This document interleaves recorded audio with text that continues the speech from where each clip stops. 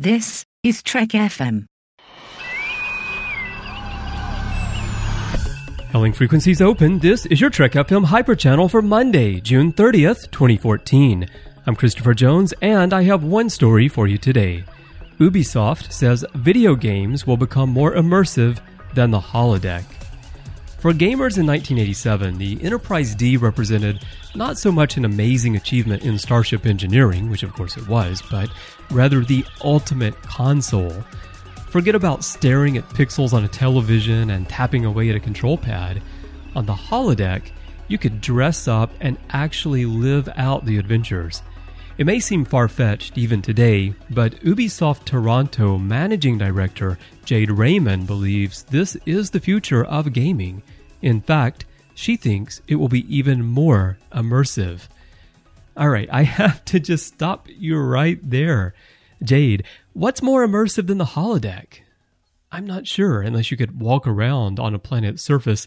I suppose that virtual reality technology could give us something more immersive than the Holodeck.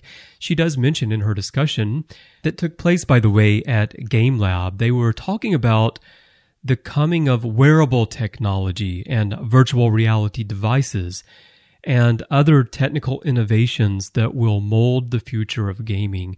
And of course, people think about Oculus Rift, for example. We've seen the news stories recently about the recreation of Voyager and of the Enterprise D bridges. And that's great, but I don't know if I would really call that immersive. I mean, I don't want to wear some giant contraption on my face. Now, who knows in the future if they could get this down to the point where it's like regular glasses. And I'm not talking about Google Glass, where you look like a Vorta flying a Dominion Jem'Hadar ship. I mean just regular glasses, but somehow they have heads-up displays. But even that would not be as immersive as the Holodeck. So I'm curious to know what kind of technology might give us this. But it's an interesting idea, nevertheless, and I agree that gaming is headed in that direction. I personally cannot yet envision what would allow us to have something better than the Holodeck, as it's portrayed on Star Trek anyway. Let's not get into the nuts and bolts of how you can continue walking across a landscape endlessly, even though there's a wall in front of you. You can go read the technical manuals if you want an explanation of how that would work. It still has always seemed to me kind of like great in theory, but odd in practice. But who knows what we'll have in the future. A few quotes from this article that's over on GameSpot. And by the way, this article is by Eddie Makuk. And I may be mispronouncing your name there, Eddie. Sorry about that. He's writing on GameSpot. And the article says that we are constantly challenged by new technology, and we're always looking to think of new ways to surprise players. This is something that Raymond, the managing director at Ubisoft Toronto, said, speaking at this event, which was in Barcelona, and the quotes were reported by Pocket Gamer. And she said, "I've always believed that one day games would be more immersive than Star Trek's Holodeck. I got into the game industry because I have a lot of questions, and I honestly do believe that games can help us answer some of them." Quoting the article further, now this is not a quote from Raymond, this is actually what Eddie is writing here. The article says, "Many are looking to VR devices like Oculus Rift or Sony's Project Morpheus as ways in which game creators can build more immersive experiences. However, commercial versions of those devices are not yet available, and it remains to be seen if VR can have mainstream appeal." And I think Eddie has a really important point right there. Mainstream appeal. Definitely there are going to be gamers, there are going to be people who are going to love to have things like Oculus Rift. But for the mainstream, I don't see it happening, not in this form. I mean, I'm a tech geek. I'm a gamer going back to when I was a kid and I had my Atari 2600. And I even played E.T., by the way. I had one of the cartridges before they buried them all. But still, for me, I'm not going to wear Oculus Rift. I've actually tried a few of these things in the past, a long time ago, actually. They had one for, what was that? Like Motion Boy, something like that, I believe, that Nintendo had done at one point. And they just make me feel kind of nauseous. And I think that's a problem that must be overcome. And it's interesting to think about with the holodeck, because you're actually in the environment, that wouldn't be an issue, I suppose. So I don't see mainstream appeal for any type of virtual reality device currently in development. For me, this is the same as with 3D television technology. Now, I have a 3D television. In fact, my computer displays that are right in front of me as I record this are also 3D. I can flip a switch and I can put on the glasses and I can watch movies in 3D. I never use the 3D features. I won't say never. I rarely use the 3D features of my television or my displays because I don't want to wear glasses to watch the movie. And I think that we've seen the failure of 3D televisions as a hook to get people to replace their existing televisions with new televisions. And I think it's because the mainstream consumers, while they may enjoy 3D images, they don't want to wear glasses.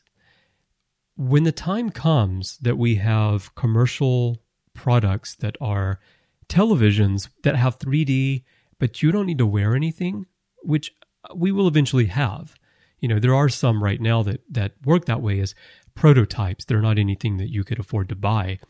And they're bulky, it's early technology. When that time comes, I think we will start to see 3D entertainment take off. I don't know when that time is going to be. But even that is nothing compared to creating a holodeck.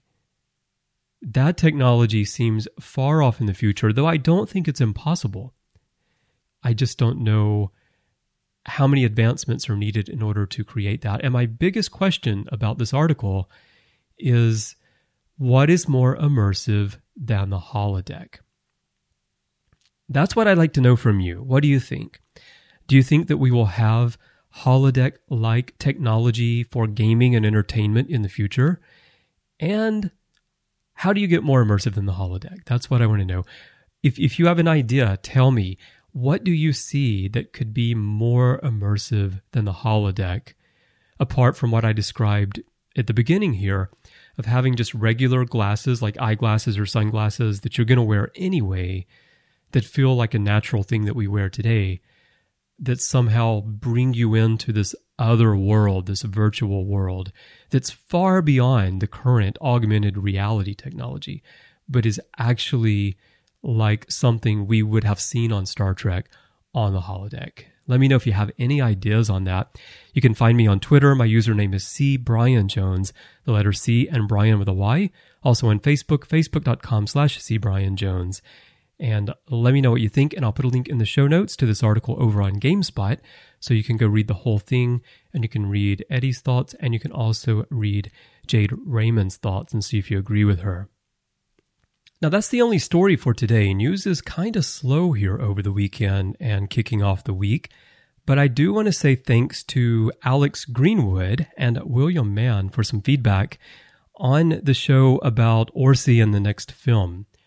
And thank you to everyone who sends me feedback after different shows. Hopefully I haven't missed any of them. Hopefully I have responded to you on Twitter or SoundCloud or Facebook or wherever you're leaving me comments.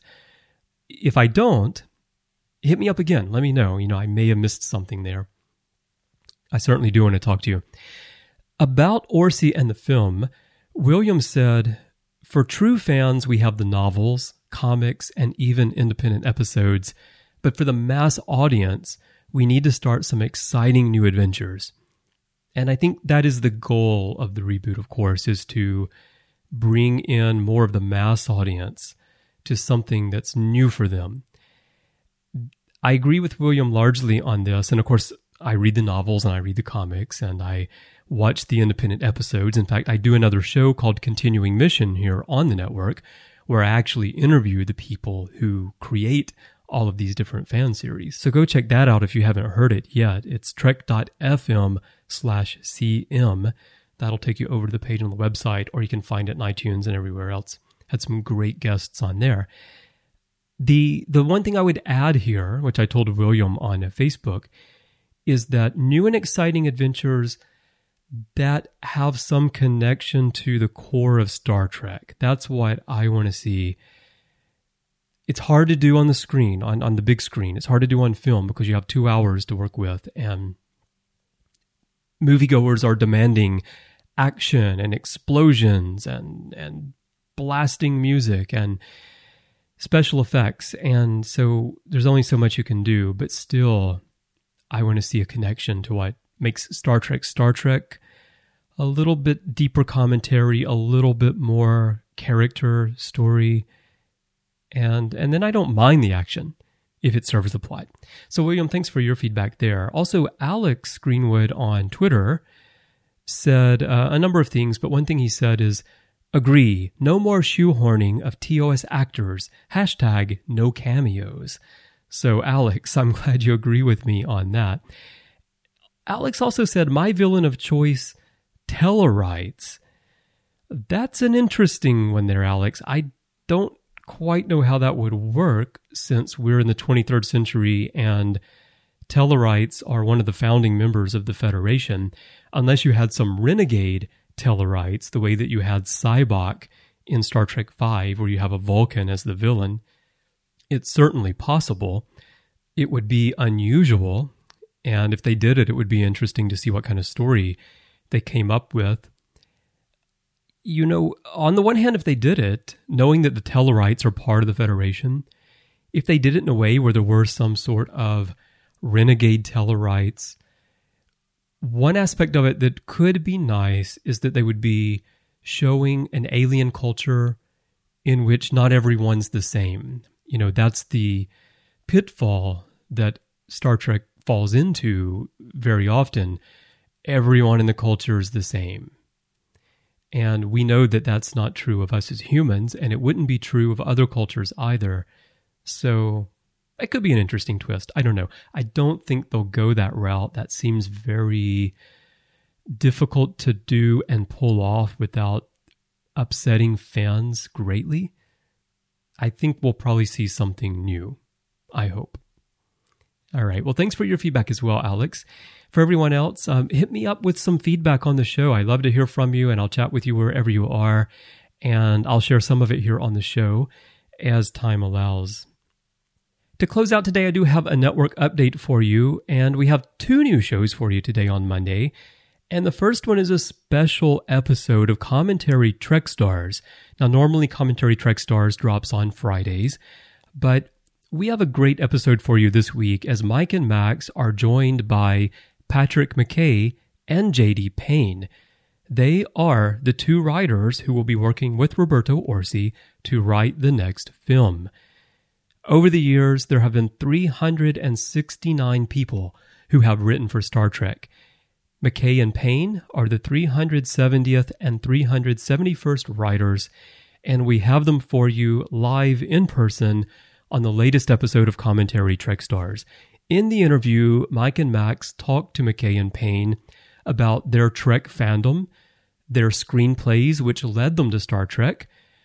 They talk about working with Roberto Orci and responding to the criticisms fans have of Star Trek Into Darkness. And also, we find out that they've never seen Deep Space Nine, and so Mike and Max try to convince them to go watch DS9. So check out this episode. Again, this is Commentary Trek Stars, episode 87. You'll find it in iTunes, TuneIn, Stitcher, all the places. Go to our website, and you'll find it there. Look in our social media. We have links to it there as well. And, you know, there's been some written interviews that have come out, but these are them live in person. You can hear their own voices and find out their thoughts on writing the next Star Trek film. Also, we have a new episode of Standard Orbit, which always drops on Mondays. And in this episode, Mike and Drew will be doing a comparison of the IDW ongoing comic, The Galileo 7, and the original series episode, The Galileo 7.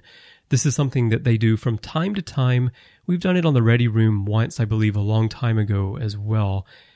I don't even remember now which episode we were talking about. I don't think it was the Galileo 7. I think it was Where No Man Has Gone Before, I believe. But it's interesting to see how they compare, especially early on in the ongoing comics where the storylines were really similar to the original series episodes. But by the time you get to the Galileo 7, you're starting to have it diverge just a little bit. This was issue 3 and 4. And it doesn't diverge as much as the later ones do, but it's interesting to see how they eased us into it. And so Mike and Drew will be talking about this. They'll be discussing whether Spock is more self-sacrificing or more motivated to save lives after the loss of Vulcan. And they're also pitching the next vignette for Star Trek Continues, featuring everyone's favorite thing, Vulcan PowerPoint presentations. So check out Standard Orbit. You'll find both of these episodes in your feeds right now if you subscribe to the individual feeds for Commentary Trek Stars and Standard Orbit, or to the Trek FM Complete Master feed. And again, you'll find these anywhere you get your podcasts, or go to our website and stream. And you can also grab the RSS link from the website page if you use a third-party podcatching application. Well, that's our look at the news for today. If you're streaming Hyperchannel from our website, subscribe. You can have it delivered directly to your device of choice every single day. That helps me out. More subscriptions help us rise up in the rankings. And also, it's easy for you because the new episode will get pushed right out to you. You won't even have to go looking for it. You can also get Hyperchannel in the Trek FM Complete Master feed, which contains every episode of every show that we do. As I mentioned earlier on, I would love to hear from you. I'd love for you to send me some feedback, just like William and Alex did. And you can find me on Twitter. My username is CBrianJones. That's the letter C and Brian with a Y. I'm on Facebook, facebook.com/CBrianJones. I also have my own website, cbrianjones.com. And then for the network, we're on Twitter. Our username is TrekFM, facebook.com/TrekFM, Google+, just search communities and you'll find us there. We also have forums at trek.fm/forums if you prefer traditional forum chats. We also have voicemail. Look in the sidebar on the show page and you'll see a widget there. And we have a contact form, trek.fm/contact. Choose to send to a show and choose Hyperchannel, and that will come to me by email. Well, thanks for listening today, everyone. I hope your week is off to a great start, and I'll be back tomorrow with some more stories for you. Until then, go watch some Trek.